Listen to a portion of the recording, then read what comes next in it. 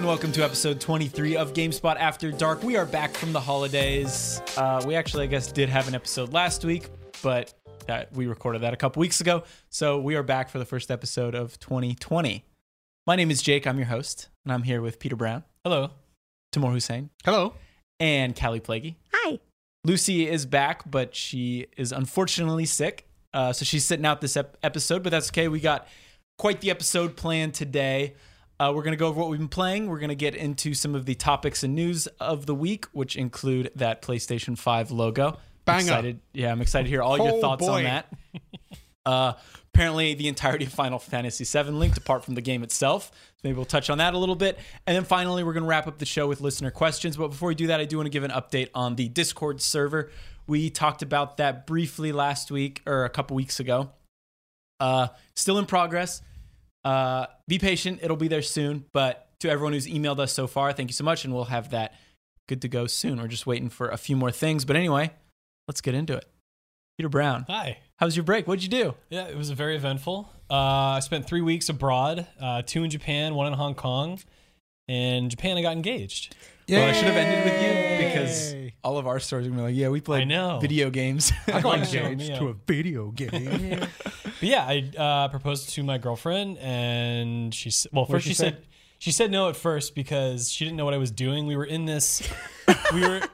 So she didn't know I was going to have the ring, even though we've been planning to get it. The projection for shipping was way off. Anyways, we were in this like art installation thing. We only had like 1 minute in this room, and she was like, "Let's take a selfie." And I was like, "No, wait, let's do something first." And I started to get down on my knee. I just think that she didn't know what I was doing, or I was asking her to do something weird. She goes, "No." And I was like, will you marry me? She's like, yes, sure. What? Yeah, okay. You got the ring. Anyway, so yeah, got engaged. Did you get the selfie?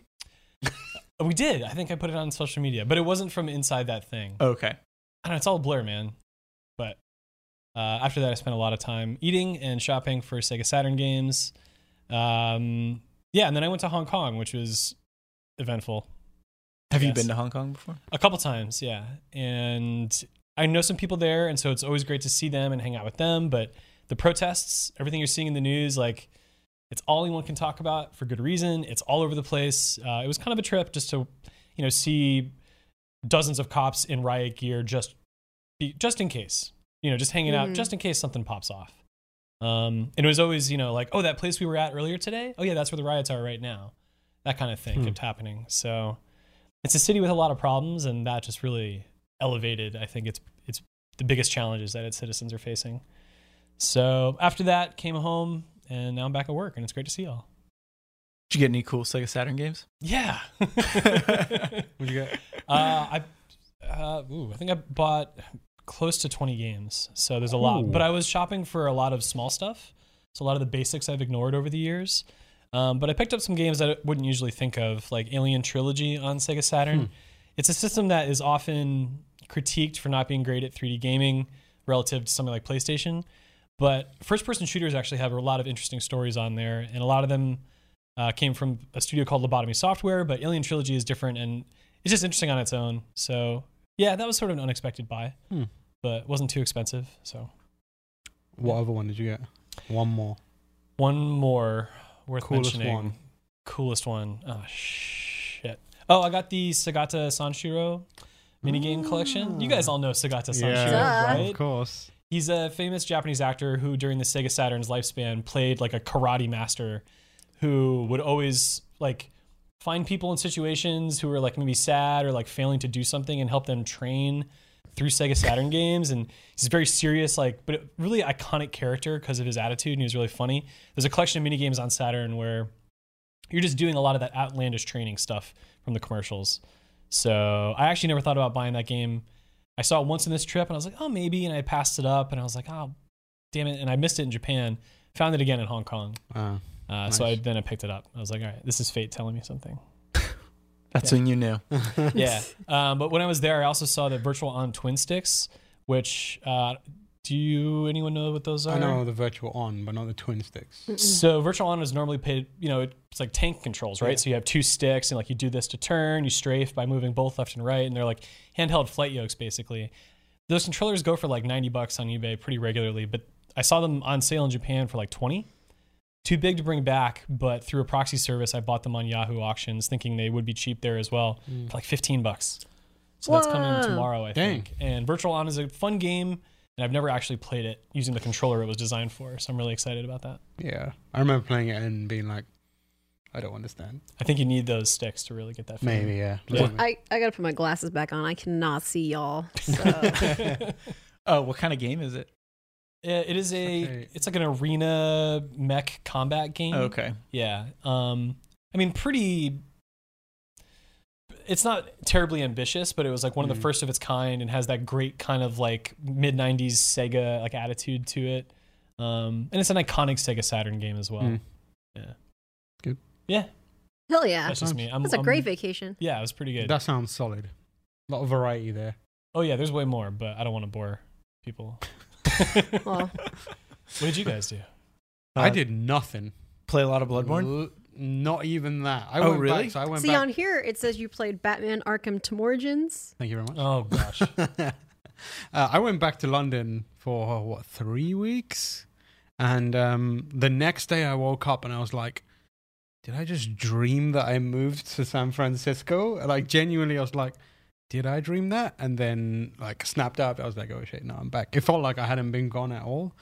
And I was like, I had like a list of stuff that I wanted to play and do and things I wanted to watch. And then I don't know what happened, but I did literally none of it. Like just sat around and wasted the days away.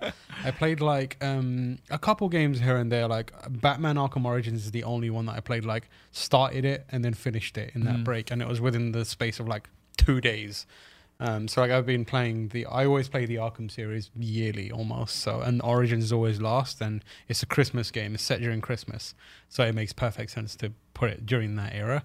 Aren't like a lot of them set during Christmas, like the day before Christmas? Or? No, I don't think so. I thought there was one that was like the night before Christmas or something. Arkham Origins is Christmas. Yeah, it's the Christmas period. That Yeah, would be the one. yeah. Like along of it, a lot of the actual novelizations or graphic novels. There's a lot of stories around the Christmas period. So that's why there's like a good, close relationship between Batman and Christmas stories. So Origins is the one I played. I played City, Night, and Asylum earlier this year. And Origins is like, it holds up really, really well. I think that's like, it gets a lot of stick because like Night, when it came out, it had some issues with like bugs and stuff like that. But it's a fantastic game. It's got some amazing boss fights in it. That's the only one I haven't played. Oh, you should play it. It's so good. I was hoping there'd be like a decent mod community for it. Like updated visuals and textures and stuff, but no. People just making stupid Batman costumes. What's the best boss fight? You said there are a lot of good ones. So I really like the Deathstroke one. It's very like intense and it's very QTE focused, but it feels really fluid and kind of like the combat system, it really like flourishes in that moment. Because it requires you to not just punch and counter, but it's like use your gadgets. Because there's moments where it'll be like he will use his gadgets to launch an explosive barrel towards you, and you've got to use your batarang to kind of take it out or grapple it away and that kind of stuff. But it just looks really nice and it feels very cinematic. There are a few boss battles that aren't as good, like the Firefly one towards the end is kind of annoying.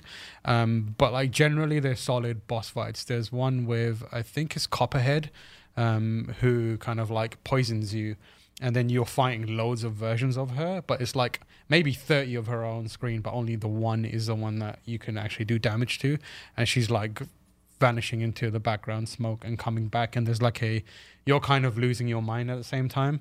They do the Mad Hatter one as well, which is in the Scarecrow moments from the other games where it's like an illusion. They do it with Mad Hatter, and it's kind of like this insane skewed version of like Alice in Wonderland, because obviously he's obsessed with that story, and you go into that world and do like a platforming segment through this incredibly skewed fever dream version of Alice in Wonderland.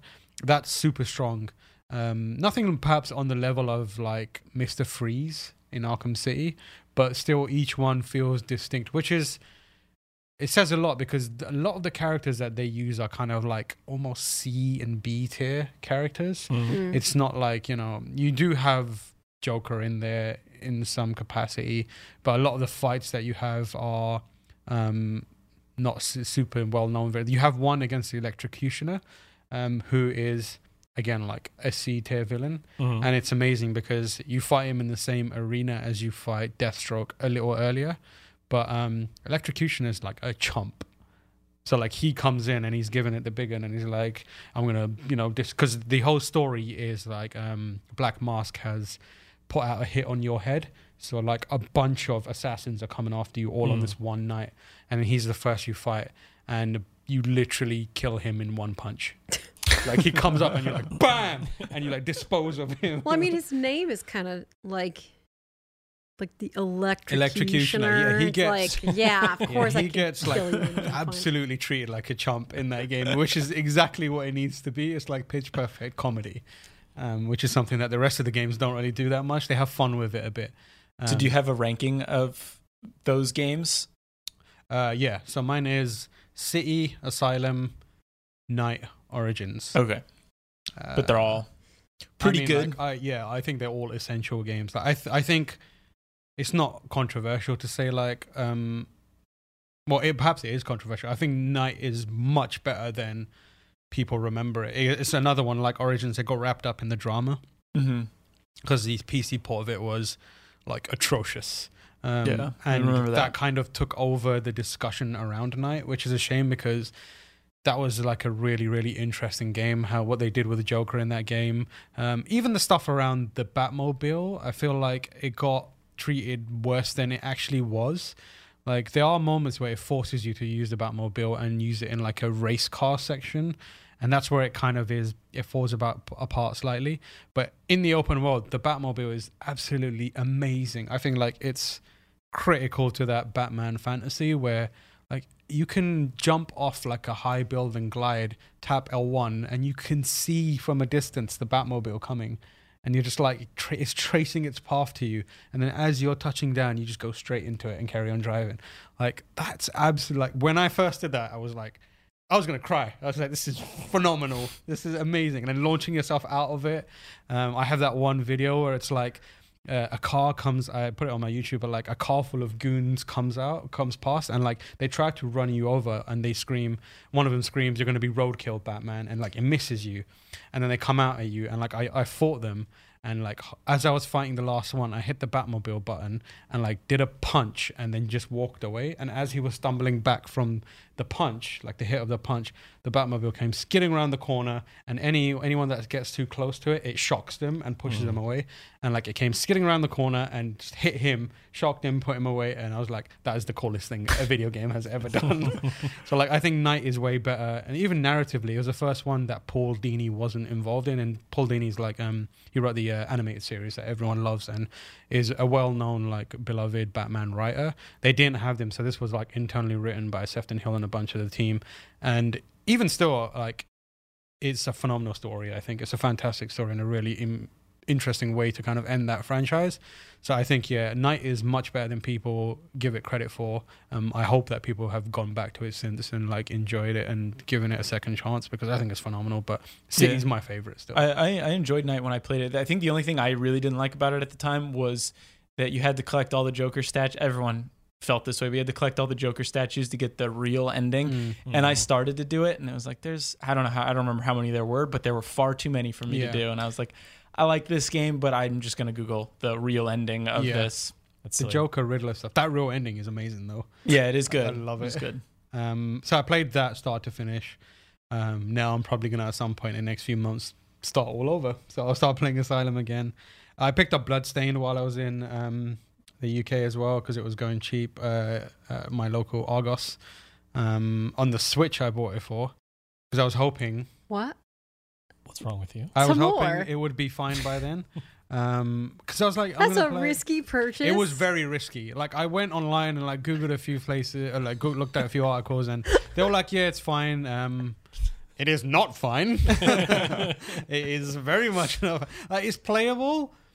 But good lord, those loading times. No, I've still got because there's those sections of the map where you have to jump up, and then if you don't if you're not putting to the left, you'll fall back down. So you jump up, loading screen. You get up, you fall back down, loading screen. It's like no, what? Yeah, and like there's something about, and like I don't think it's a hard game. I think it's an annoying game. Ooh. A lot of the enemies are designed in a way where, like, the first time you encounter them, you're not sure what they're gonna do. Like, there's no way for you to like observe and kind of like react. And like, here's a giant. There's like, for example. So they don't have like animations that they do independent of you. Like when no, they all just stand there and they activate. So there's the first one I found like annoying was like there's this giant knight thing. So like it's just standing there. Like maybe they walk back and forth. Sure. And I was like, giant knight. I've played every Castlevania. My guess is raise the sword and then like slam it down. Yeah. My man went into a forward roll and like came at me, and I was like, "What?" And like I just watched my life just go. I was like, "All right, well now I'm dead." And like the last save point was pretty far away. The loading screen is well long. So every time I play that game, I have maybe like a 15-minute session until I die, and I'm like, I can't be bothered. I can't be asked. Like it's. I can on another platform. I bet you it's fine, but I still find the enemy design is kind of annoying. It's just like they've got every archetype from Symphony of the Night, just made it a bit more annoying. And like, there's a lot of stuff that I do like about it. Like the shard system seems like it's really interesting, and then we can come up with different combinations and stuff. But it's just like every time I'm playing it and like fighting against stuff, I'm just like, you're all annoying. Like you're kind of, and it looks. The Switch version is not the way to go. But yeah, it's but there. we knew that already, and so did you. I did. It was, I kickstarted the game, and I paid in at the $100 level because Symphony of the Night is one of my favorite games of all time. And when it came time to choose which version of the game I was going to get, I didn't know the Switch version was going to suck. There was no talk of it being diminished. That's the one I got. I ultimately ended up selling everything I got from the Kickstarter version. I just bought it digitally on PS4 because what the hell? Yeah, I've got it on PC. I got it through the Epic Games Store. So I'll probably end up playing that. I bought the Switch one because it was like cheap enough that I was like, if at this price, even if it's shitty, like I'll just play it for a few hours and I'll get my fill of it and I'll be done with it. And I'll probably carry on playing it for a little while longer because I've seen enough people be like, oh, it's real good. The Giant Bomb guys love it. So maybe I'll play it through for a little bit longer and get my fill of it and then just forget about it, whatever. Yeah, those guys don't know what they're talking about. Yeah. Dan Reichert likes Bloodstained. I don't care. That guy works for the WWE. That shit's fake. I played I played a good amount of Bloodstained on PC, and I enjoyed it, but it didn't pull me through for some reason. I think my favorite thing though was the shard system, like you were talking about, because you could do some wild the shard system. I know what you were talking about, and I still heard it when you said it. Because you can do some pretty fun combinations and interesting ways to get rid of it. Like I remember the portraits that just fly around you that do those are all damage. Kickstarter backers, which I learned later. And I was like, what? I know, you walk in and you see one of those pictures and you're just like, who? What? Excuse me? And then I started playing Rainbow Six Siege on PS4. Oh, welcome. Yeah. I was talking to Jake about this earlier.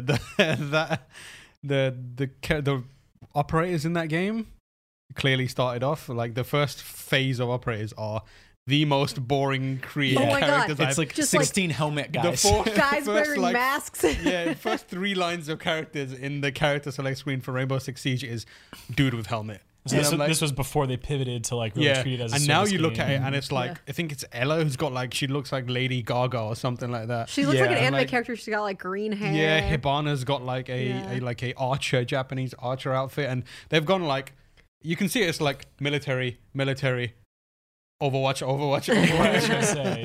Yeah, it's basically like that. But like I'm playing on PS4 and I play it with one of the guys at competitor IGN, Simon Cardy, who's like a good friend of mine and like he's getting me into it. So every time I play, like I have to be like, Simon, who should I play? And he's like, pick this character, and he usually tells me Finka or Leon. Oh my god, don't even talk to me about Finka. When I think about Finka, I think about Matt Paget.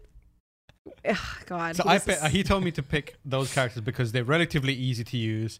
Finka's got the adrenaline boost, which helps a bunch of people out, and Leon's got that drone thing, which will help me. I just play Rook. So easy to play Rook. I Yeah, play Rook- Rook. Rook is the You just set it and forget. You just throw down your shield. for your- yeah. your- So And then I go, Rook. come get your armor. Yeah. So I started playing that game, and I'm like, I have to ask Simon, like, where should I barricade? And like, so I'm very. I still do that. Yeah, he's like being my guide through that game, and I really, really like it. It's scratching like the Counter-Strike itch that I've had for a while now.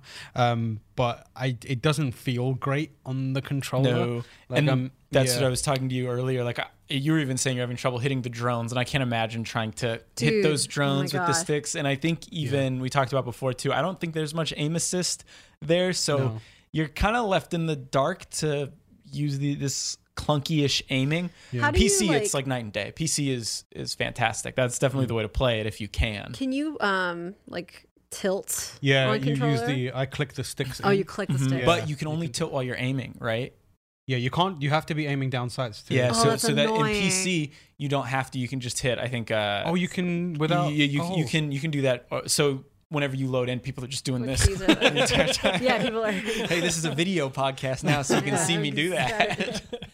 I do like that because you can see sometimes in a kill cam where someone kills someone else like with a tilt, and it looks ridiculous. They're like, Yeah. what's going on here? Doing a Or like clean. around the corner, just Yeah. But that game is like the map knowledge you need to be good at that game is wild. Map knowledge. It's not only like you need to check your corners and these lines of sight. It's like, oh, this wall can be blown up at any moment's notice, and there's a whole like different Yeah. sight line going on now. I have 50 or so hours in Siege now, and I am finally getting a hang of where cameras are located. I am not. I still don't. There's still maps where I forget where cameras are located. Yeah. And I think that's one of my favorite things about Siege, but also my least favorite things is that I've played this game for, I think, 350 hours now, and I still get confused on certain maps. And not necessarily because I think they're bad, but it's just because the way things can change from match to match. There's so many different variables that all end up holding a room that I'm like, I don't know where this is in relation to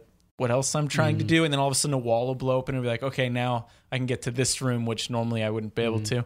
So it's very malleable, I would say. Like the amount of times I've run into a room and fallen through a hole in the floor just because I had no idea it was there, and it wasn't there a few minutes ago. Yeah. And like it's always he's always watching me as I do it, and he will like take a video of it and post it. And I'm like, jeez. But yeah, I'm really looking for. I think I'm gonna start playing on PC as well. I do own it on PC. Hey, you should play with us. Yeah, I'm into it. Maybe I should play with you guys. Yeah, you should. Yeah. You should. Siege Crew.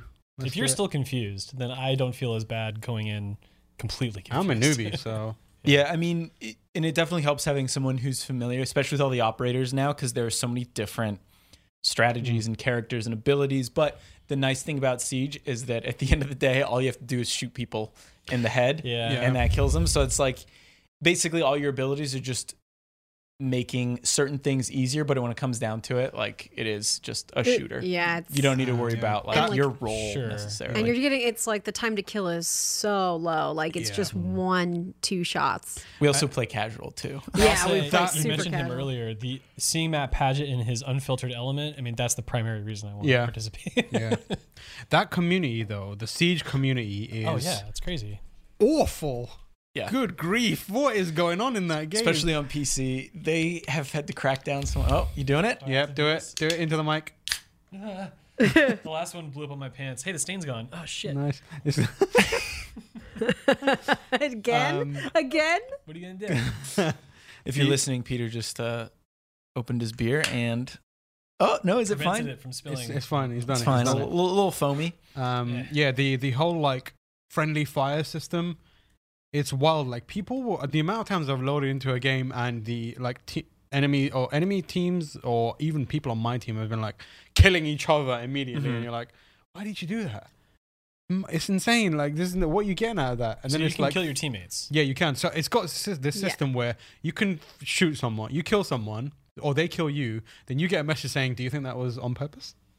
It's like, yes, that was on purpose. And then that person gets like a warning, and if they do it again, they get kicked or banned or something like that. Okay. So maybe they've updated PC sooner, but and I haven't played PC in a while. But last time on PC, it was the first team kill is free. Like if you team kill someone, nothing will happen. It'll just warn you. If you do it again, it'll redirect and kill you.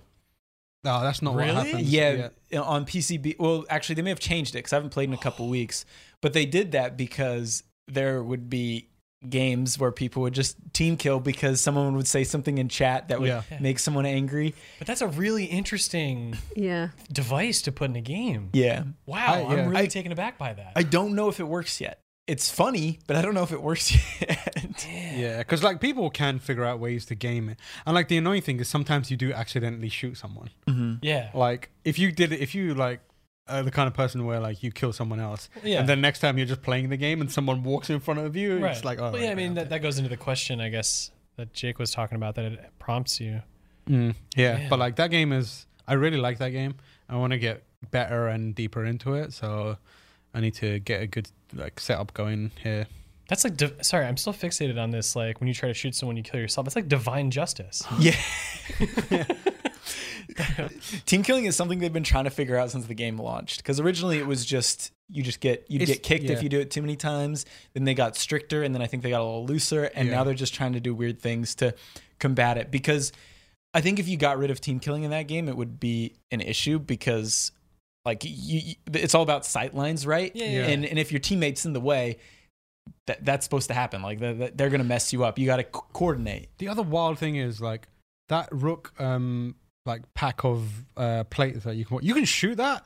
Oh yeah, I had no idea. Like I put it down. So like I play, and Callie plays this character as well, Rook. So his ability is like he'll put down his bag and it's just full of like armor plates that your teammates can come and grab.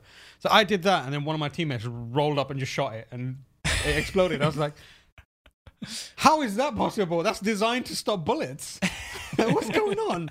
And then I was like, what are the rules in this? Because like everyone's trying to get this diffuser kit. Why can't we just shoot the diffuser kit so no one can get it?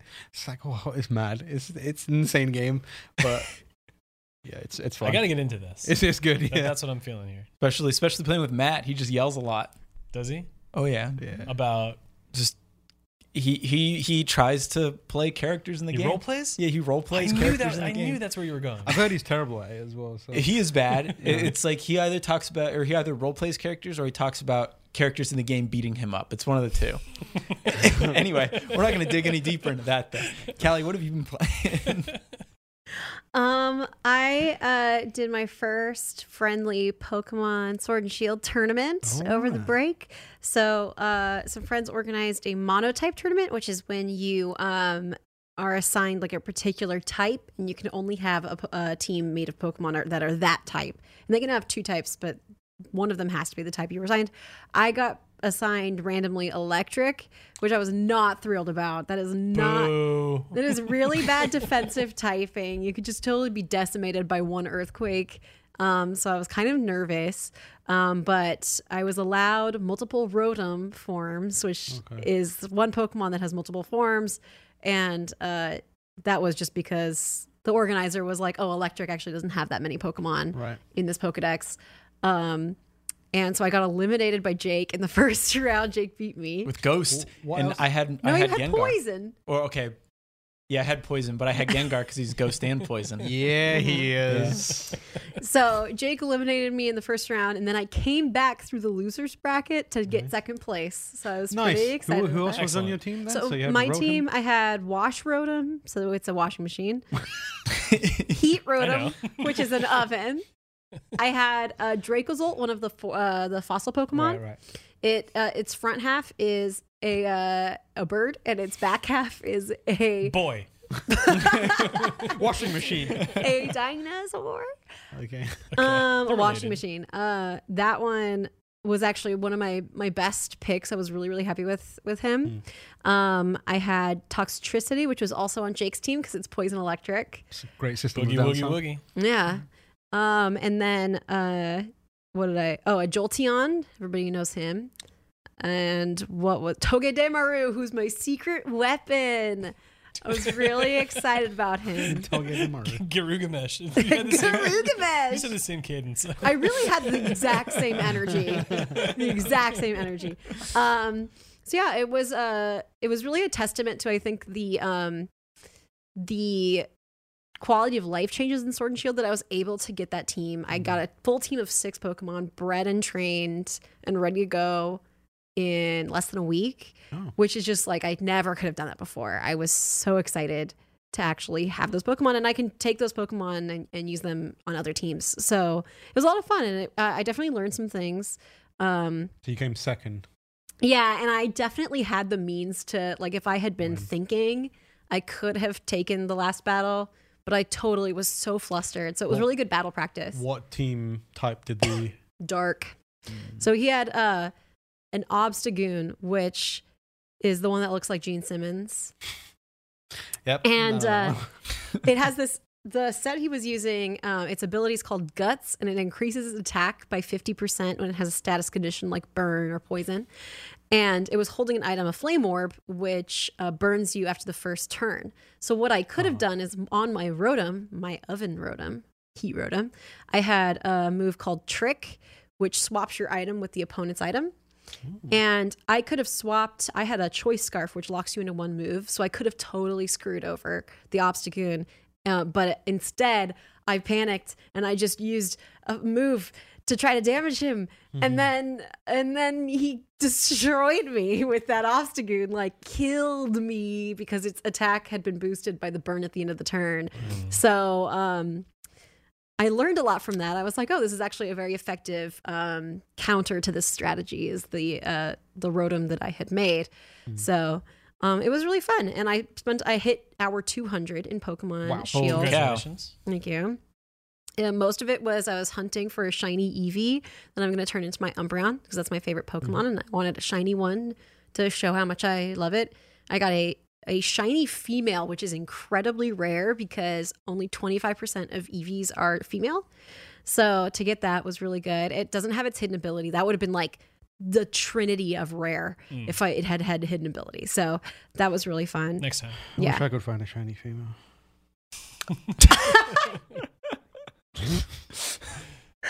So I did that, and then I also played a lot of Modern Warfare with my dad and my brother. They were really excited. They wanted to play with me so badly. They were like, do you want to play Spec Ops? And I was like, do I want to play Spec Ops? Well, I love you, so I guess I'll play. Oh, wow. You went with yes. I went with I yes. love you, so no. And Well, is so it apprehensive because it's wildly imbalanced, right? Or yeah, super I difficult do. or I something do like not that? like Right. that mode, Yeah. and this only solidified that mode is my brother. So my brother is so good at video games, like so good at shooters, Yeah. like stupidly good. So he just carried us through everything. But What was he's his username a while back again?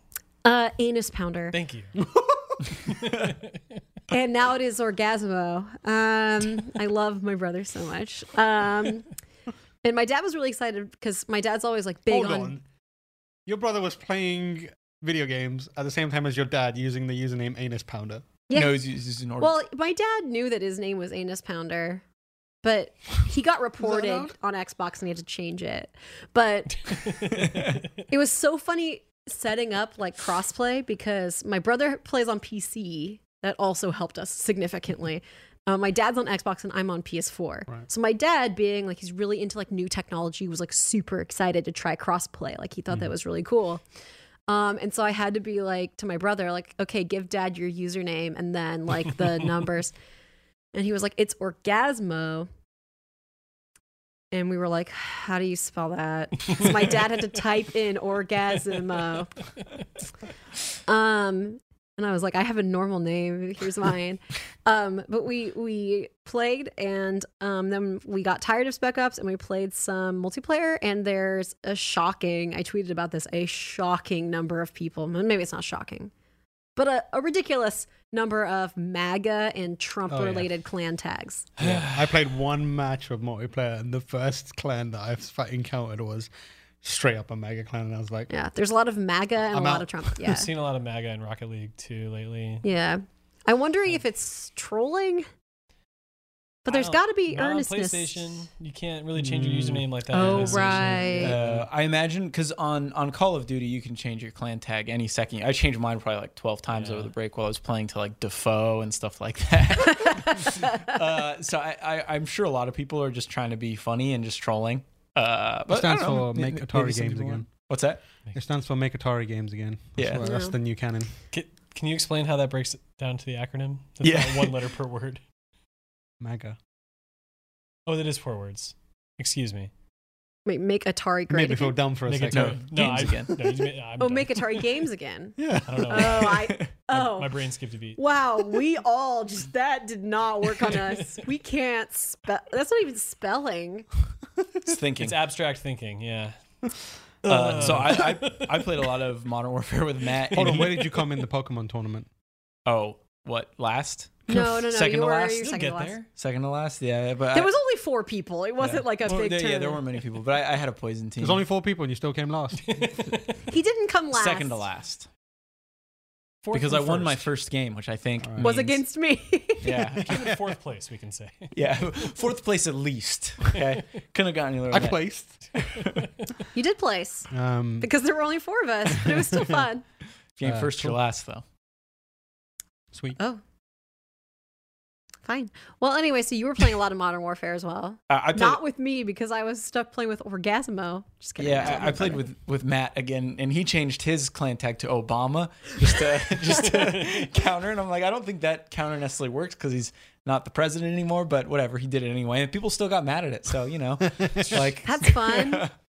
That's fun. Did you play like the snowball mode? There was like a mode of gunfight, which was like the 2v2 mode, but it was with snowballs.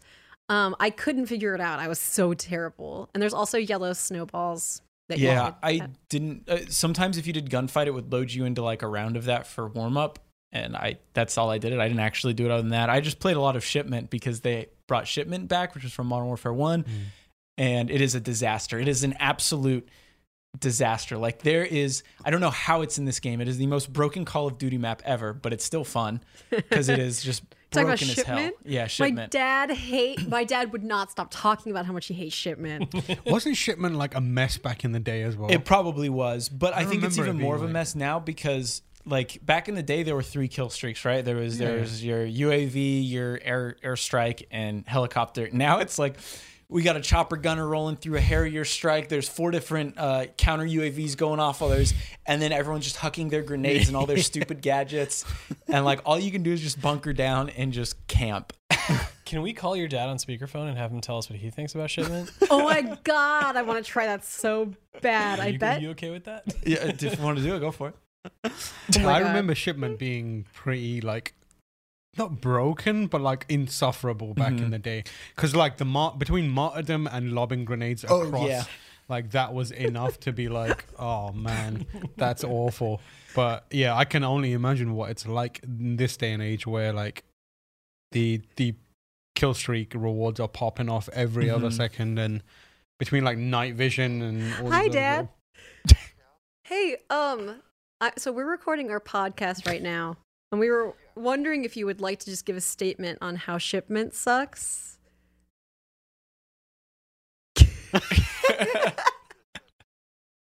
Yeah, I'm gonna put you on speakerphone. Just give me 1 second. We're talking about Modern Warfare, and you hate Shipment, and we just want it on record. Shipment. Yeah. Why? Why do you hate? Why? Yeah. It's too small. Anything else? So just, you could just spawn with, pull the trigger, and that you have equal chance of killing somebody as if you actually played the game. That's fair. That sounds bad. Yeah, it's bad. What is your favorite Call of Duty map of all time? Of all time?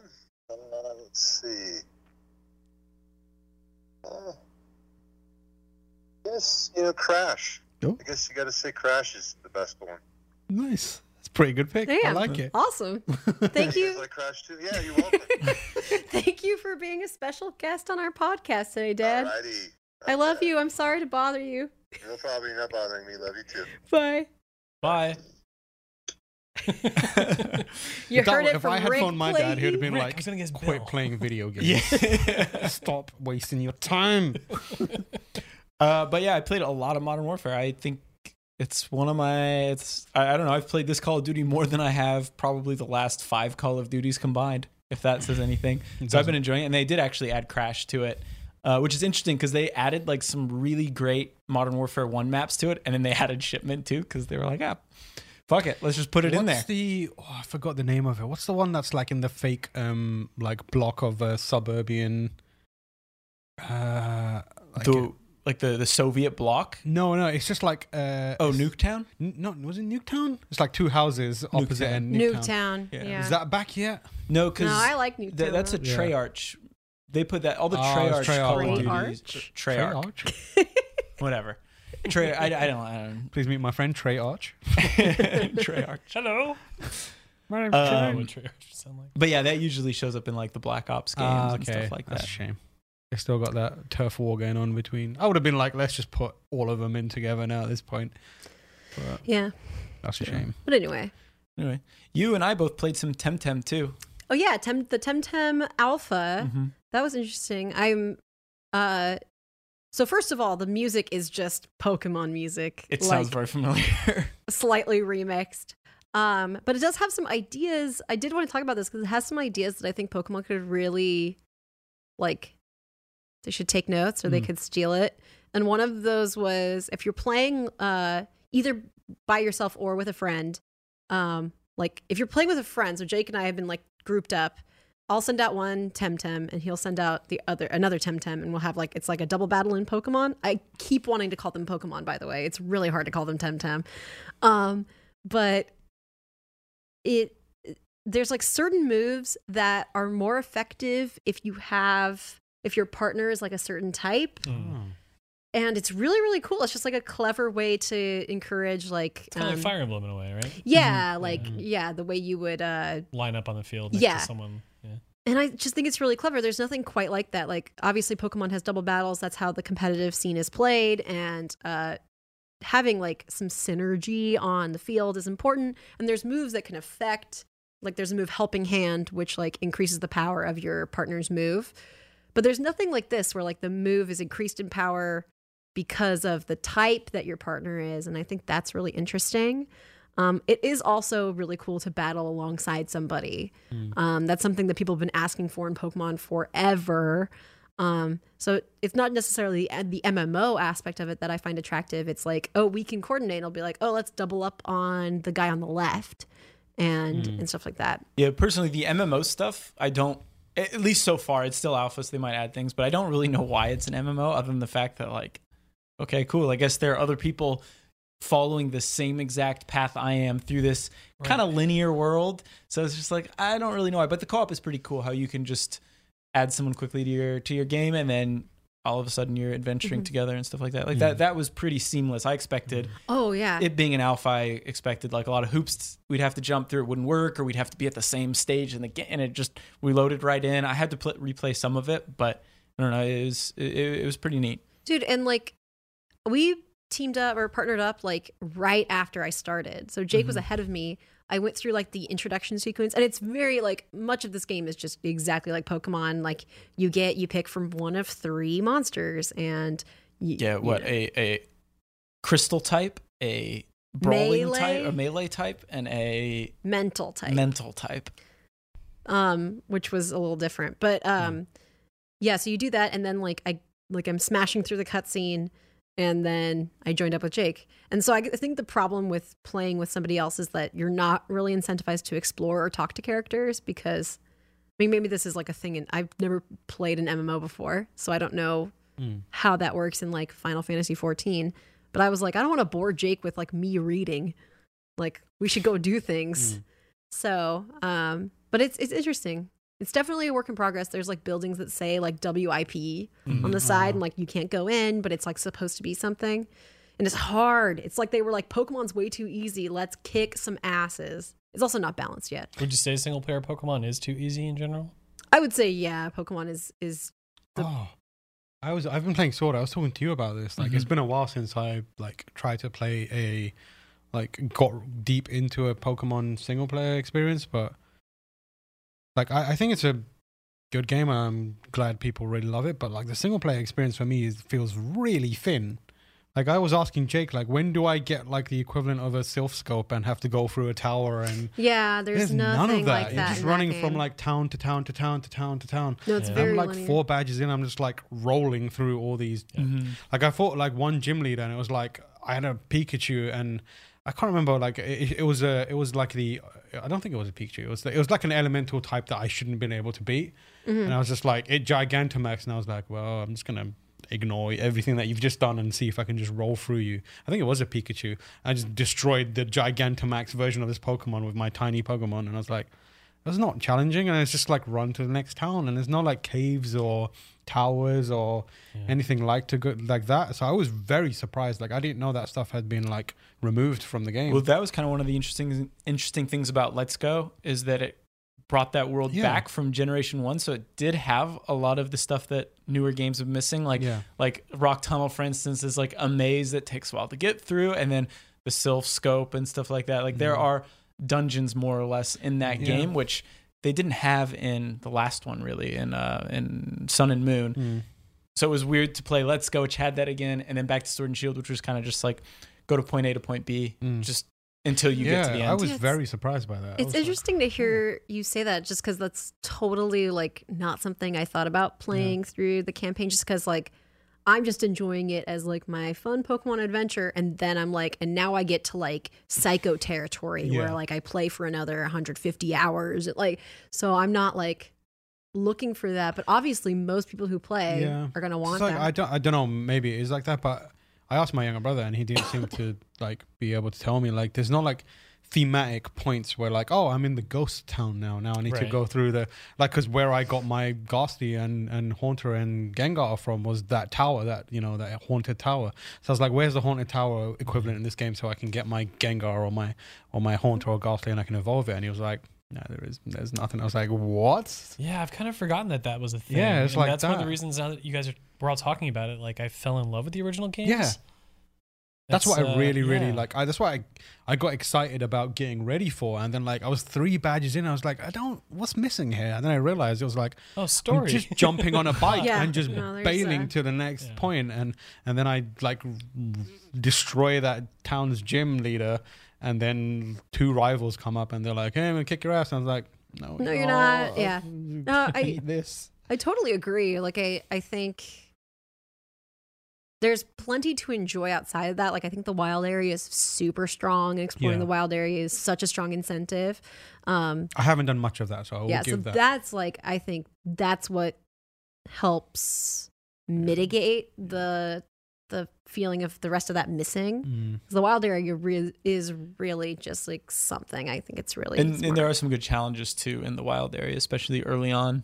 Well, early on they're very easy, but then when you get the raids like halfway Snorlax through the game and you're getting like 3 or 4 star raids, and you have, or 4 or 5 star raids, and you've got like level 50 Pokemon, then it's like, all right, this is gonna be really tough. You need like 4 human people to take down a Snorlax. Yeah, I guess like I like the battling element of it, but I feel like I need like there's the puzzle solving element or like the exploration, because like there's that one Team Rocket tower where you're pulling switches to try and get through my it. God. Or the ice that you're sliding and trying to find the perfect path. I used to love that. I loved the ice stuff. Yeah, and like doing that alongside battling, you know, Team Rocket goons or whoever, rival trainers, like that's what was the texture for me alongside the battles, because like I don't play competitively, and I don't even like, I won't pretend to understand like the intricacies of competitive Pokemon in the same way that you do. So like without that element of it, the game just feels very thin to me. Like I roll up and I'm like, oh, here's a water Pokemon, electric shock that until it's dead, and then I move on. Like there's no nuance to my style whatsoever. I'm just using the most powerful move I have over and over again until it's dead. So like it feels like mechanically like a regression. You gotta do the wild area. I think you'll enjoy that. That's what I'll dig into. Does that have like themed areas where it's like so there's different areas. There's a ghost area. Okay. There's even a ghost tower. You can't go in it, but there's a tower. It's for that's something. I surrounded by googled ghosts. it, but it's never activated. I think it's something that'll be activated later. Maybe tomorrow. Ooh. Oh yeah. We can. That's a great segue if we want to talk about. That's smooth. Yeah. Well, I mean, tomorrow there's going to be a Pokemon Direct. However, if you're listening to this on Friday or watching this on Friday, it's already happened. So we figured. Can't believe they opened the Ghost Tower. Wow. So we figured the way to do this would be Callie and I and you guys. We can try to predict what we're going to see tomorrow, and you guys can tell us how wrong we are. You can have fun listening to how wrong we are. Yeah. Actually, I'm usually extremely right about Pokemon predictions. Yeah. So why don't we just do your prediction, because I have no idea what I'm even going to, other than like some obvious stuff. So my prediction, this was actually my official 2020 prediction for GameSpot as well, was that they're going to continue to support Pokemon Sword and Shield with like DLC content, including, I believe that they're going to add more Pokemon to the game. Like that is, so in addition to the 30 some Pokemon that were data mined as 34 is what I saw before the podcast. Nice. I was doing some research. Doing some homework. There were Pokemon that were data mined and like they're able to be in the game, but aren't in the game. So that includes like Bulbasaur and Squirtle. Because why just Charmander? Yeah. So Incineroar. Why don't they have Gang Leader Squirtle yet? It's insane to me that they don't have Gang I Leader. know, right? Just put the glasses on the Squirtle. It's so offensive. easy. So I think they're going to, in addition to those Pokemon being brought to the game when Pokemon Home comes out, I think there's going to be more Pokemon added to the game as part of kind of a rollout. Part of the reason I think that is because there are unused raid dens in the wild area that don't like do anything or like don't have like special, as far as I know, according to Joe Merrick from Cerebi. So that's like my big prediction, is that they're going to announce like upcoming content for Sword and Shield. And then I also think that we're going to hear more about Pokemon Home.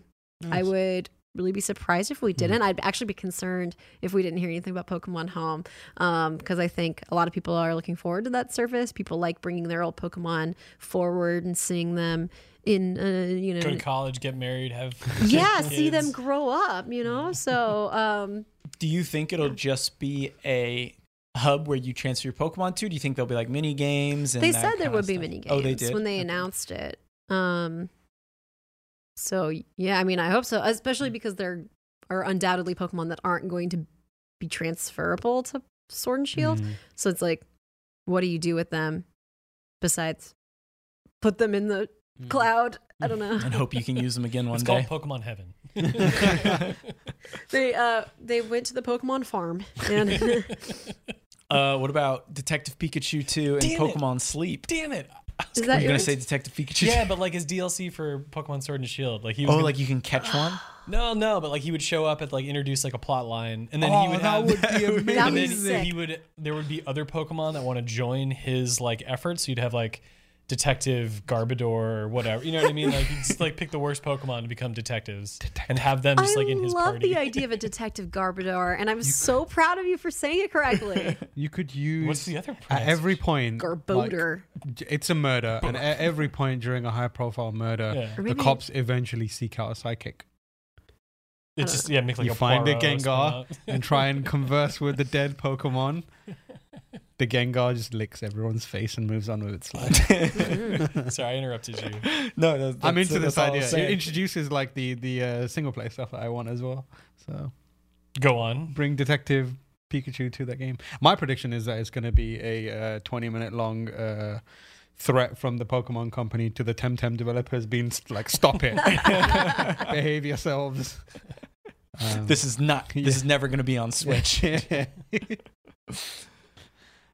Jake, what are your You said predictions? Pokemon Sleep? Well, I mean, do you think they'll talk about Pokemon Sleep? Probably, maybe. Maybe. I don't know. Do we know anything about that? It tracks your sleep and gives you rewards in Pokemon Go. I don't Gives you know. Pokemon dreams. Yeah. I'm already there. It's my whole life. I mean, I'm going to reach for the stars. I don't think this is going to happen, but maybe they'll announce a remake of one of the older Ooh. ones. Which one would you want? Crystal. Crystal. so I don't think it'll happen because It's too soon, surely. it's too soon, but it also is a 20-minute presentation, which I feel like is pretty long for Pokemon. it is. It's actually the longest presentation that they've had What, for have they- a Pokemon game. I know this from, so Joe Merrick did a thread about this. Joe Merrick is the founder and site runner of Cerebi. He has listed the lengths of previous Pokemon Directs, and this one is the longest by far. So they've been anywhere from, actually, September 4th, 2013 was 19 minutes and 25 seconds. I think that might have been, was that the like 20? No, it wouldn't have been. That's not a 20th anniversary. I don't know, but I bet they were like 20-minute Pokemon Direct coming in a couple of days then, so it's probably yeah. So it's this probably is going to be 19 minutes. This is the longest one. The time between release of a game and reveal of the next one, he also lists out So this is interesting information. From Black and White to the announcement of Black and White 2, 17 months. From Black and White 2 to X and Y's announcement, 7. From XY to Oris, 7 months. From Oris to Sun and Moon, 15 months. From Sun and Moon to Ultra Sun and Ultra Moon, 7 months. And then from Ultra Sun and Ultra Moon to Let's Go, 6 months. Let's Go to Sword and Shield was 3 months. But this wouldn't even be 2 from release to the announcement of a new game. So it would be the shortest time between the release of a game and the announcement of a new one. Peter, what's up? No, I'm following along. Oh, you were. I thought you were like shaking your head like that can't be right. No, I was agreeing with you. Like, yeah, no, they wouldn't. There's no way they would announce a new game. Yeah, but like yeah, they just say new Pokemon information. So it could be like 5 minutes, 10 minutes of Pokemon Go updates, right? Or maybe it's just So- Pikachu sleeping. It's like Pokemon sleep. they don't 5 normally. minutes. I don't know if they've done Pokemon Go information much in the Pokemon Yeah, Direct. they It's don't do been in mostly Directs, do for they? the. I bet it'll main be a lot stuff. of Detective Pikachu too, because didn't they announce that a while Yeah. ago now? And Mm-hmm. that's probably going to be the next big Pokemon game. I imagine. Is it supposed to come out this year? I don't know, but I imagine it's probably coming out. That's probably the biggest Pokemon So- game coming soon. Yeah. So part of my prediction for the support of Sword and Shield was that there wouldn't be another new Pokemon game this year. So I'm sticking to those guns. So we're not going to hear anything about that because I think that this is going to be like the closest Game Freak has gotten to games as service. Like, let's keep updating this game. So you think there won't be any Pokemon game this year? So like, does I don't Detective think- Pikachu count? Like, because it's kind of like a spin-off. So Detective Pikachu is developed by Creatures. So that's a Yeah, different developer. So that is That can exist alongside. totally. Okay. But I wonder if maybe that wouldn't be in a Pokemon Direct because it's not Game Freak. But Ishihara would be delivering the Direct. So, but that would be why I wouldn't expect Pokemon Sleep because the Pokemon Sleep and Pokemon Home announcement was part of a weird, like it was a Japanese press conference. Yeah. Specifically, that's the same kind of press conference that I actually attended for the Let's Go announcement. So I wonder if they're moving towards announcements in that venue. It's very unpredictable for some of those. Would they kinds of things. announce a Pokemon for Smash in a Pokemon Direct or a Smash Direct? Ooh, a Smash Direct. Smash Is it a Smash yeah. Direct? Yeah. Who But do are you they think- still? Oh, they are still. doing Also, I'm Smash thinking Directs, but Obstagoon would be perfect for Smash. that'd actually be a good one. Yeah. Yeah. Lucha. Come on. Well, one thing to consider maybe is Lucha, yeah. is that when Pokemon Home comes out, you're able to transfer Pokemon from Red, Blue, Gold, Silver, all the DS and 3DS games, right? Mhm. Or all the 3DS games And wait, and DS. well, you can do DS too? transfer. You are currently able to transfer Pokemon from your Game Boy Advance games, so Ruby and Sapphire, up through to Pokemon Bank and then to Okay. Pokemon Home. Hmm. The only games where your Pokemon are locked would be the original Game Boy Right. Okay. ones. But because those are virtual console games on 3DS, you could transfer Pokemon from those games, but they wouldn't be your originals or anything. And they'd have randomized stats and stuff. Well, what if they bring some of those games like Red and Blue and Gold and Silver to Switch? Oh, that'd be so cool. So they never figured out a way to transfer, say, through like Pokemon Stadium to bring Game Boy to. Those Pokemon are locked on there. Rest in peace, those Pokemon. Yeah, rest in peace to your. Nice knowing you. Those. I mean, those Pokemon. batteries are dead now, so. Well, anyway, They're this all has in been Pokemon heaven. this has been quite the Pokemon Yeah, episode, but we got to move on here. A big Aw. thing that happened this week was the PS5 logo was shown off. And what a piece of graphic design it is. Yeah, I mean, I don't think anyone saw this coming, right? I don't I really mean, get why people are dunking Yeah, on people it. are mad at it. I'm like, well, what did It's you just expect? the PS4 Yeah. logo, but with a 5. It's Yeah, fine. What did you You know, expect? because people want things to be very different. They want to feel surprised to just see this. Yeah. But like, I'm not It's saying I just a- agree. Yeah. I'm just understanding. It's gonna be like Product logo. some Sony being like, Look, well, I'm glad it didn't change Yeah. because honestly, we had the Spider-Man font. That was horrible. yeah. That plagued almost a generation of Sony's Like, we've got hardware. all this built up like recognizability in this logo, which is boring. But man, this random dude on the internet is going to be real upset. They don't care about what you think. I'm going to be honest though. I've seen some people take the PS2 logo and turn that into the PS5 logo because the two obviously Yeah. that I think is more aesthetically pleasing, and I think given because PS2 is the best selling console of all time, Mm-hmm. I could see argument for kind of going back to that just for nostalgia play. just to hook people who are like, I bet you they will do a version of the PS5 with the PS2 logo. that's on like a it. PS2 anniversary, Yes, 20th an anniversary one. Ooh. 100%. I would get suckered guarantee into that's that. happening. I'd get suckered into Because that. they did that for what, the PS. They had like a version PS4 of for anniversary. For the PS. 15th or the 20th. Yeah, they had like a 20th. Yeah, Yeah, so I bet you for the PS2 or the PS5 they'll have a PS2 version of it. I hope you're right. God damn it. Yeah, I am right. My friend Mr. PlayStation texted me about it. I was like, "This is happening." He has a funny name. No, he Well, doesn't. Sounds familiar. We're going to go with like Sammy Sony. No, No, I'm going for the Okay. way crappier joke. Okay. You gotta- PlayStation. I've told you about my friend John Paul Qualcomm, right? I don't know. Is there anything else to bring up about the PS5 logo? They didn't really say anything about it, right? They were It's just like kind of one like of the most It was- liked gaming posts on Instagram ever. What? Yeah, just That the one? PS5. The Logo? PS5 logo is Really? like crazy popular on Instagram and nobody knows why. So stupid. I love that Jim Ryan took the stage like So ahead. stupid. Like everyone's like, right, Microsoft have just shown off the new Xbox. What's Jim Ryan got? He's like, JPEGs. Took the JPEG out. Real big dudes. And he's like, bye. I mean, didn't they also announce that the PS4 sold 105 million? Who cares? 106. Yeah, Who a cares? ton of units. So That is literally my they're probably job like, we to can do care. whatever we want. It makes Yeah. it number 2 behind PlayStation 2. That's the whole thing. How many did PlayStation? 150 million. 150. Oh, Which is a ton. It's a lot. Mhm. It's 150 million. It's not a ton. it's more money than I have. You what? It's units, I thought. That's absolutely. It's more units than I have.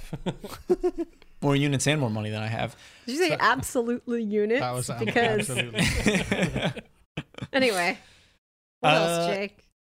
Another thing to come out of CES was the Alienware UFO, right? Or the So Alienware you're going Switch. to talk about the Yep. taint thing. It's too angular. It would hurt my hands. That's all I have to say. It's also probably not going to be successful. Wow, I looked directly into the light, laughing at that. Don't do that. was No, a- we've seen companies try to do this before. I don't see any point to this device existing other than to just get people hype off of the fact that it's similar to Switch. Early adopters will buy it and then it'll die a slow death because Dell's not going to commit to it. They can't sell specialized hardware like this in the PC space and expect to be super successful. It's never worked. Look at Alienware, or Steam machines, right? Garbage, right? They were chasing a trend, trying to turn PC gaming into something it's not. That doesn't work.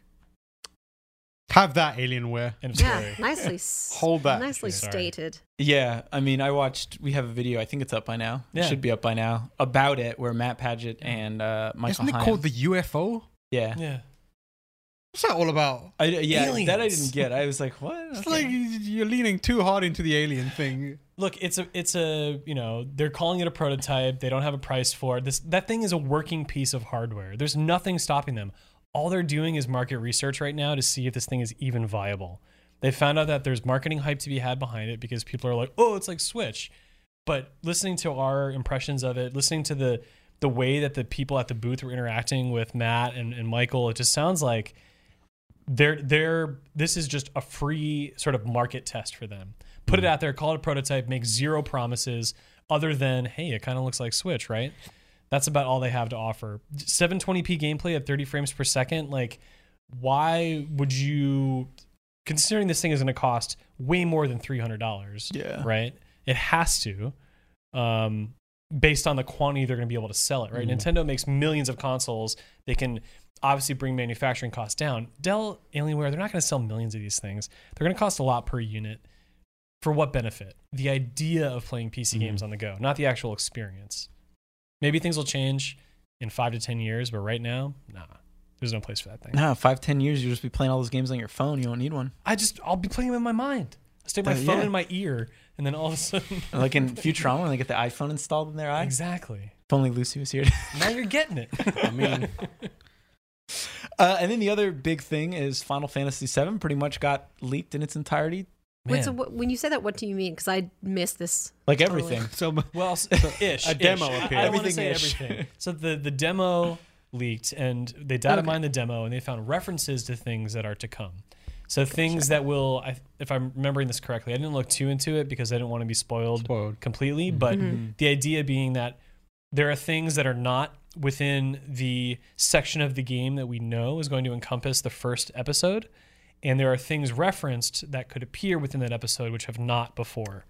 So it's the sort of thing where it's like, oh, there might be some changes we're not expecting. Well, there's stuff like the last boss of the game is in there. Well, but Apparently, I've been trying to avoid it as well. But like, there's that, and like, I haven't heard that. I would be shocked if they're planning that now when the first episode covers, I don't even want to say a tenth, less than I'm talking a about tenth. the last boss of the first episode. Oh, The okay. climactic, Sorry. Yeah, like, when you said the fight. game, I was expecting like. Yeah, I'm the talking entire, about the upcoming Yeah, game. yeah, I like yeah, the first soundtrack episode. is out there as well now. Wait, And hold like on. details. Sorry, turn it back a little bit. Episode 1 covers about, or part 1 covers about a tenth of. In my Final Fantasy experience, VII. I mean, have you played the original? I So haven't. yeah, It's it only Midgar. takes place in Midgar. Midgar is, you think of Final Fantasy games as they were, the huge world map, like this ends before you get to the world map. Okay. So now it's a really, depending on how you play the original, you can get like, 5 to 8 hours if you really want to maximize every possibility within that environment. And they're adding stuff to it for this. They're also streamlining the game and, whatever. But yeah, it's a very small chunk of the experience because, well, I mean, I don't know. We don't know how much of Final Fantasy VII they're going to bring into the future episodes. There's a lot of stuff that is super optional, which if you talk to someone like me who put everything into that game, those optional things mean a lot. But they might not see that being worth development for a game that's really now focused on mainstream. Before, Final Fantasy VII was like, we're selling this on the visuals alone. We'll have stuff for RPG fans. But now they're selling it more for modern audience. Anyway, the first episode is, it's going to be just one section. Okay. One very early section. How are you feeling about it? Oh, I'm very excited. I'm not worried about like the legacy of the game being disrespected or like I'll always have the original game. I've played the demo, at least the one that they had at E3, and I loved the gameplay changes they made. I got a hint of character and narrative changes that I'm interested in seeing more of, and I'm as interested to be displeased by what I see as I am to be happy with what they've done. Like, I think re-examining why we like games and why we attach ourselves to them as part of our identity is really important. And for me, 7 is one of those games. And so I'm really curious to see what a lot of the original creators really think about it and what they're going to do with it now. 13, is it 13 or is it 23? 23 years 23. later. Shit. Anyways, I'm gonna die a slow death. So I'm here for it, even if it's bad. I really want to see it. The only thing I don't like so far is Barrett's voice. He sounds like Robert Downey Jr. in his Tropical Thunder character. Yeah. I'm a dude playing another dude. That's too bad. That's definitely a Everything else shame. seems cool, Yeah. Yeah. There it is. Final All right. Fantasy VII. And anything anyone wants to add about Final Fantasy VII? I'm excited for it. That's about it. Yeah, I'm excited. I'm excited to play it. Yeah. My most anticipated game next year. I know so little about Final Fantasy. I'm super counting on Peter for the review. I really want to review everything. it. Really want to review it.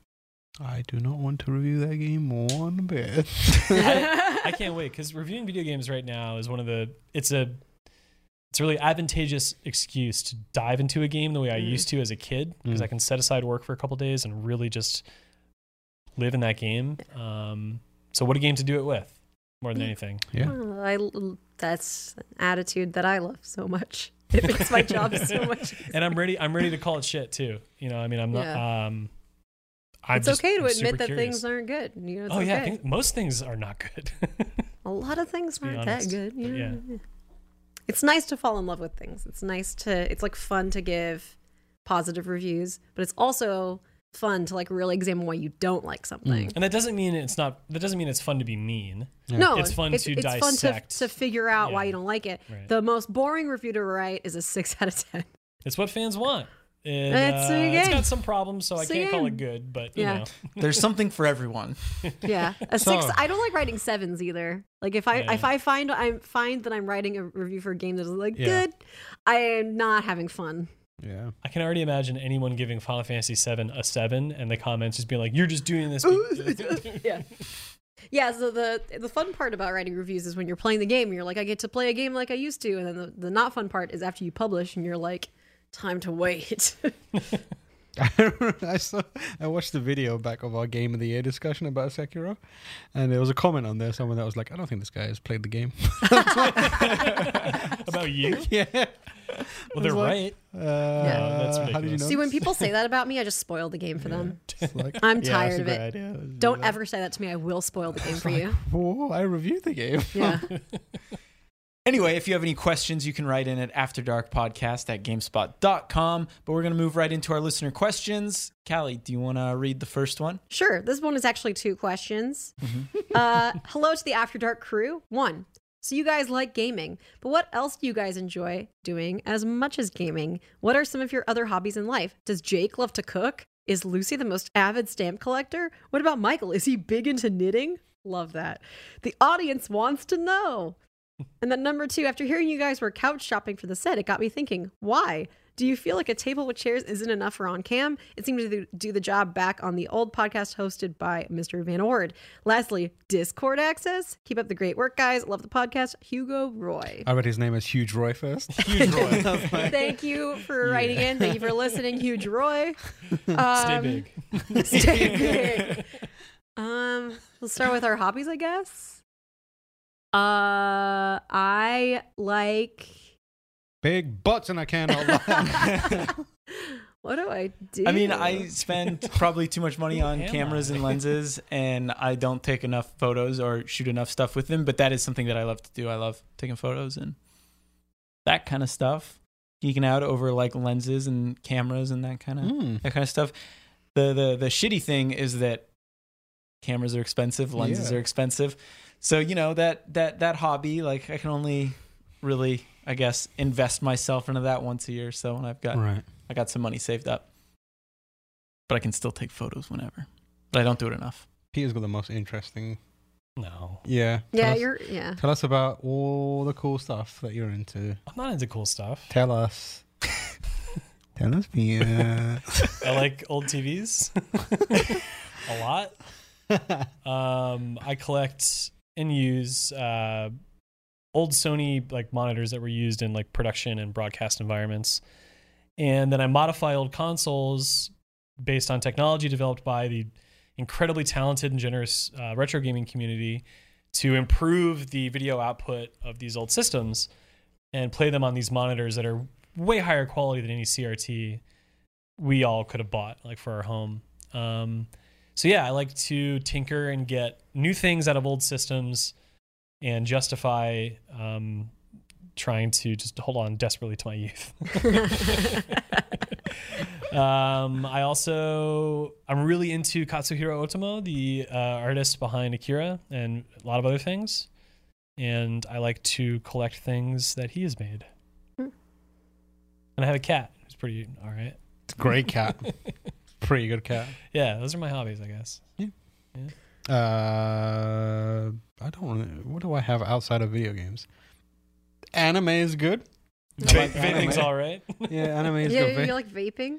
Less so these days because it's so hard to get in San Francisco. Yeah, but Vape responsible. yeah, you vape responsibly. Yeah, you can't do an R with that. Almost. I can kind of see it if I squint. Yeah, that would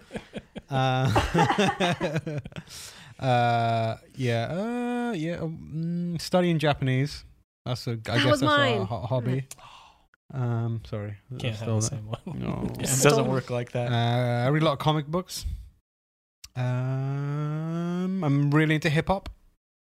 Hippity hoppity. That's pretty much it. What were we talking about earlier when we talked about someone being hip hop? What were we?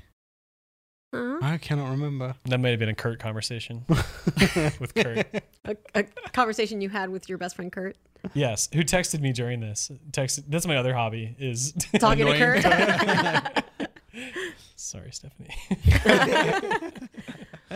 Yeah, maybe it's the most boring normal stuff. Pretty much it. I also like studying Japanese.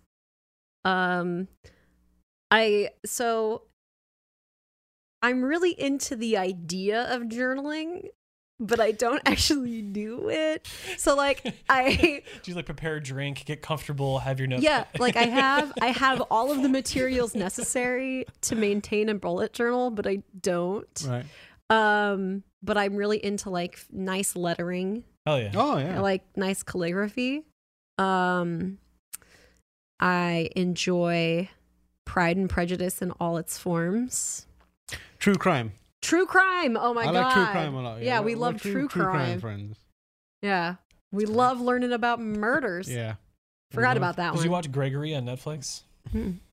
No. I still need to watch the cat one. Oh, the cat. Oh. Don't Fuck with Cats is real good, but there's a It's you know what Don't Fuck with Cats is? I've only seen like the thumbnam for it. I don't know what it is really so about. like it's about this guy who suddenly appears on the internet and starts posting videos of cats being killed. Yeah. And then it follows like the international hunt Yeah. for him as he escalates to killing people. I don't think I could. Oh. So the tricky thing is like it's partly about like initially this person was found and like became or alerted or garnered the attention of a Facebook group, almost like a vigilante Facebook group, and it was like circulation of horrible internet videos that they kind of found him via, and the videos are of a cat being killed, various different cats being killed, and they don't show it.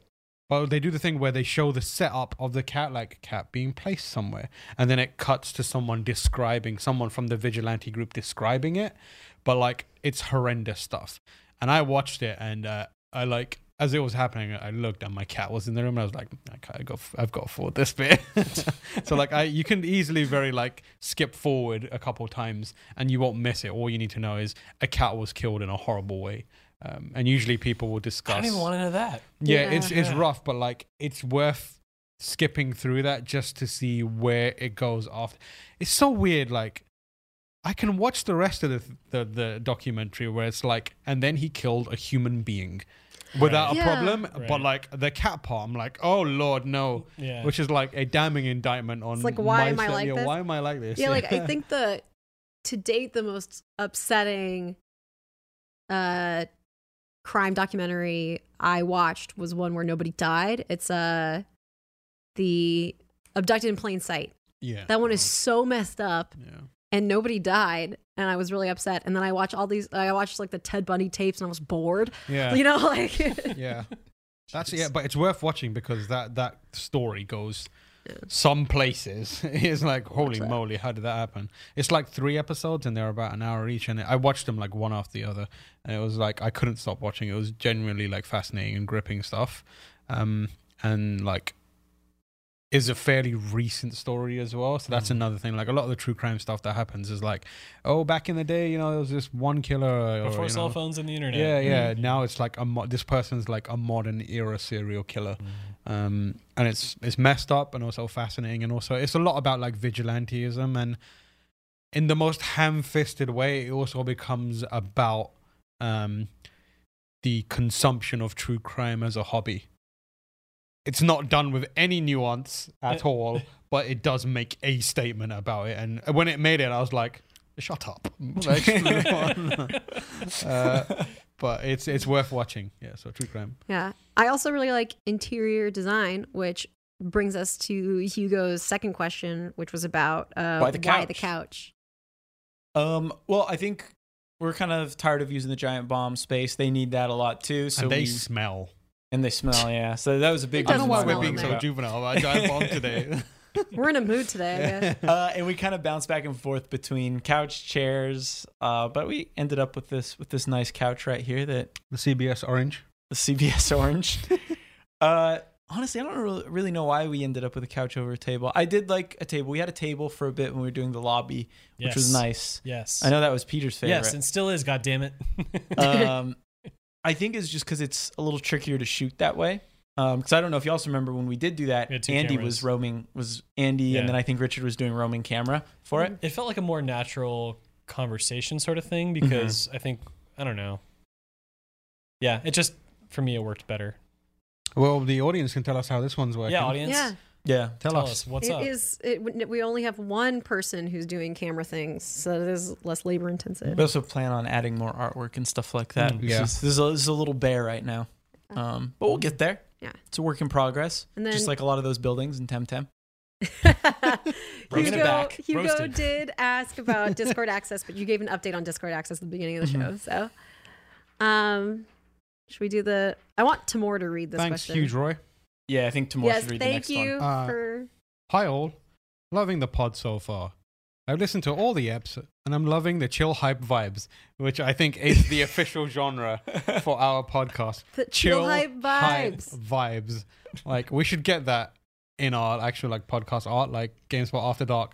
Or Chill like hype vibe. put that right Yeah, there. We should get that there. in like cursive, Yeah, in like chill neon hype cursive. vibes. Yeah, Dude, you're so chill and hype right now. Yeah, I love it. It's so perfect. I may look chill, but I'm so hype. The Right second we got that email, Timur turned to me and he was like, "Did you see this?" it's like chill It's hype so vibes. on point. It is perfect. Like we should have that as a mission statement. Only chill hype vibes on this Yeah. podcast. So for a while, my bold prediction for the future of Xbox was that the next Xbox would just be a gaming PC. Nailed it.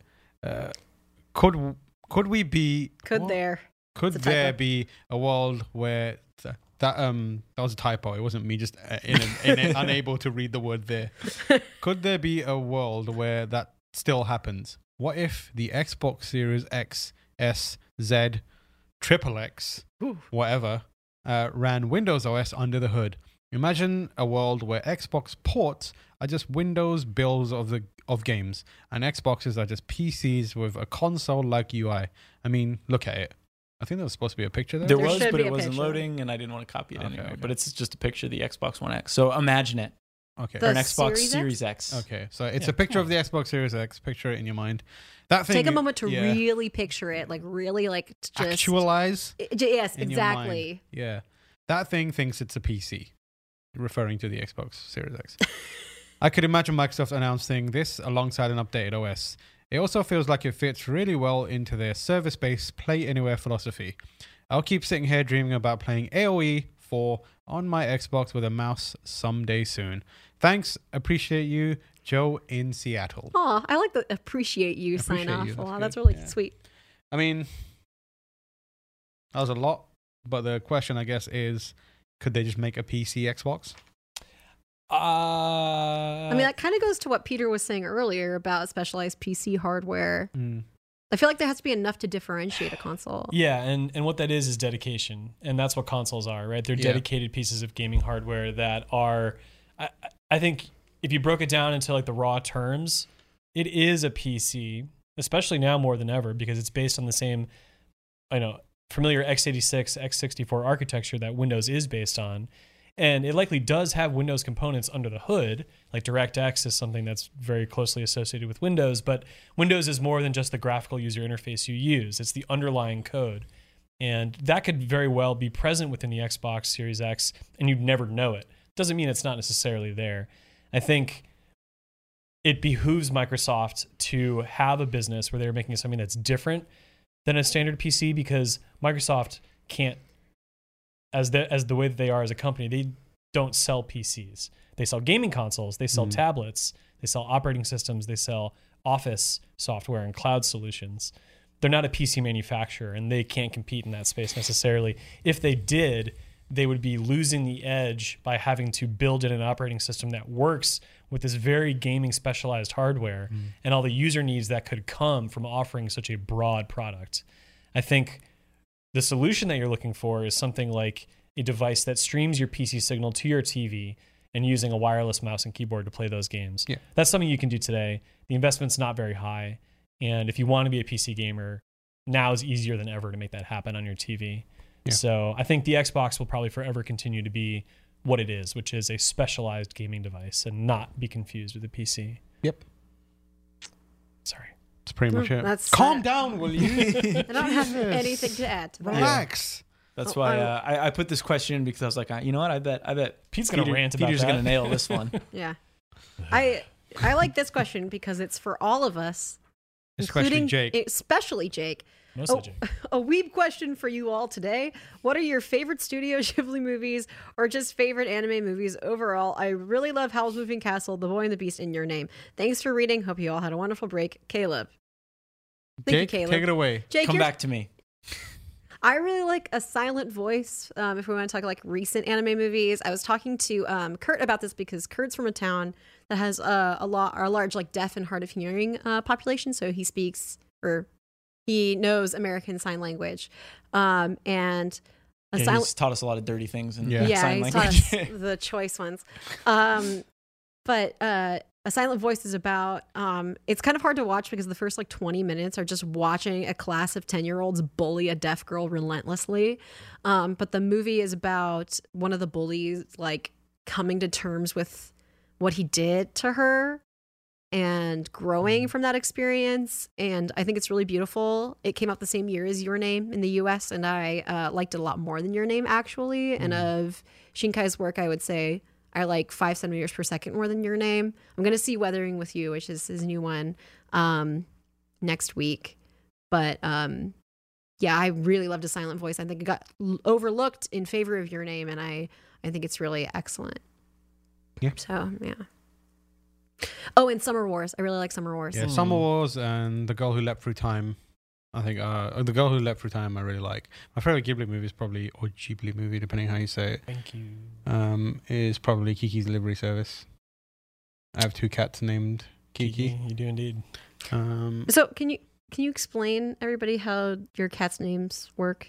Because together they collectively are Kiki, right? They are Kiki, yeah. Yeah. But it's Kiki-san, who's the older and mother of Kiki-chan. Oh, So we just call them Kiki, and they both respond, and they come at. So it's like, we're not gonna give you different names. You both, you know, march the same name. So we just call them Kiki-san and Kiki-chan. Yeah. Not named after the cat in the movie though, Right. which is weird. But it was just the movie that I was watching when we got the cat. That was like, well, Aw. you're gonna be called Kiki now. But obviously, My Neighbor Totoro is great, and all the other Ghibli movies. Princess Mononoke. Yep. For a lot of reasons, I don't necessarily think they need to be described, but I will give a shout out to My Neighbors, the Yamadas, which is a product of not Miyazaki, but Takao Isahata. If I'm getting his name correctly. I hope I am. that's right, yeah. He's sort of one of the other creators, like who also worked on like Grave of the Fireflies and stuff like that under the Ghibli banner. And My Neighbor, the Yamadas are a bunch of shorts of like a family of Japanese people, like 3 generations, very slice of life, very kind of loosely illustrated with very comical, heartfelt scenes that just kind of work and are very self-contained. And it's easy to just watch all of them. I forget how many there are, but there are a ton. It's really good. Well, I've only seen Princess Mononoke and Spirited Away, so I guess Spirited Away. I like Ghost in the Shell too. That's not a Studio Ghibli Well, movie, the original or- movie or standalone complex or The original movie Yeah. is the only one I've seen, so I don't I would. A lot of people are going to disagree with me, but I think that's the only one you kind of have to see. really. I think so. Well, cool. It depends That's on- all I've yeah, seen. I mean, Yeah. I would agree with that. I think. Yeah. I just double checked the name of it. There's also a movie called Sword of the Stranger, which I love quite a lot. Masahiro Ando film. Animation by Bones. Oh, I can't believe I didn't say Akira. I thought you were Akira? just leaving that out. No, you didn't say Yeah, I it. thought it was Yeah. like Yeah, I obvious. thought it was that obvious. guess so. How do we feel about Tokyo Godfathers? Do you like Oh, very, very Tokyo good. Godfathers? I love Satoshi Kon stuff. I think anime would be so different today if he was Yeah. still alive. Mhm. Him and Shinkai, like because they would be the two Oh, kind yeah. of leading the charge in terms of anime cinema, and they're very, very different in what they do. But Jake's pretending like he doesn't like anime, and he does. I'm just pretending like I mean I don't know. I don't know. Have you seen anything. have you Cowboy seen Bebop? Tokyo Godfather? I haven't seen either of those. You should watch You should definitely watch Perfect Blue. I think you'd really like Perfect Blue. Perfect Blue. Millennium Actress is good. Pretty much anything Satoshi Kon has ever done Yeah. is just a masterpiece. Have you seen Paranoia? I was gonna Agent? say Paranoia Agent. I don't know. Like that one to me doesn't feel as essential. But Yeah, I like I feel like I Paranoia. wouldn't start with like Paprika. No, but Perfect Blue. I mean, as a film nerd, I think Perfect Blue would just you would fall in love with that movie. I'm really enjoying Perfect Blue Bamboozling. makes me think of Big Blue, which makes me think of Big Blue. Bear in a Big Blue House. no. Captain No. Falcon? Yeah, Captain Falcon. Is that the song? Never mind. I sound crazy. Yes. Are you talking about the song that we were jamming to when we were playing Smash Bros? Yes. Isn't it called Big Blue? I don't know what it's called. I think that's what it's called. Can you play that on the outro of this Yeah. episode? Yeah, I will. Well, Isn't that what they call Superman, Big Blue? maybe. Maybe you do. Dun, dun, dun, dun, dun. That one? Big Maybe. Blue. Maybe. Who You might hear knows? it now. I maybe don't you know won't. Who if knows? that's called Big Blue. I don't know Ben either. Janka would know, Yeah, but Ben he's I know. sick. He's Would be- screaming on the other end of the line. Anyway, that's been episode 23 of GameSpot After Dark. I'm not sure which camera I'm supposed to look at. All of them at once. I'm going to look at the center one. Thank you all for tuning in. And remember, if you have questions, please email us at afterdarkpodcast@gamespot.com. We read through all of your questions and we pick a good amount of them to read out on the show and answer them. So please send those to us because they're my favorite part of the show. Callie, where can people find you and what are you working on? I'm getting back into the swing of things after break, but I'm still working on my competitive Pokemon like explainer. I am sure that I did some Pokemon content for the direct that you can now read. That's what I sure hope happens tomorrow, unless something bad happens to me. And you can find me on Twitter at InkyDojiko, INKYDOJIKKO. Yes, I wish I could change it, and I'm sorry. Don't be sorry. It's good. It's great. Tomorrow. I'm on Twitter at TamorH. You can find me working on news stuff. We've also got Loadout, an original programming show that I helped out on. A few episodes of that are out now. I think this week, I don't want to say which one it is in case I'm wrong. But there's a couple of episodes already out around sniper rifles and the Warhammer weapon, the Bolter, which is really cool. We've done Audiolog Season 2, which is also another show that I helped out on. Woo! Woo! Yeah. A few episodes out now. The Kojima one is out. The Control one is out. So if you played Control and you enjoyed the Ashtray Maze and you want to see how they made that, there's an episode of Audiologs all about it. There'll be another episode 2 days time from now, Sunday, Sunday after you hear this. And that one's going to be amazing as well. So check it out. Subscribe, leave some comments, say hello. I guess that comes to me. I'm on Twitter at PC Brown. I don't tweet very much. And good luck finding my name on GameSpot because everything I do these days is pretty much behind the scenes. Final Fantasy VII review. He's literally in front of the camera right now. No, everything's great. Yeah, Jake, what is up? And you can find me at Jacob Deck, and I'm working on a Witcher 3 video because, it's 2015 again. You're really leaning into that brand hard. That means I get to Witcher play Metal Gear brain. Solid 5 again, huh? What do you? next year. How do you feel about the toss a coin to your Witcher song? So is that a bop for you? I didn't really like it, but Yeah, people loved it. Yeah, people really into I it. remember was like, because we had screeners, and I watched it, and I think I was like messaging Mike Rougeau, who's on the entertainment team, and we were like, yeah, that song kind of sucks, but people really like it, so good for them. yeah. All right, and that's that on that. Can that be our official sign off? And that's And that's that on that. we should do All right, like see you next week, and that's that on that. we should do the Zap Brannigan. That's whatever you were talking about for you.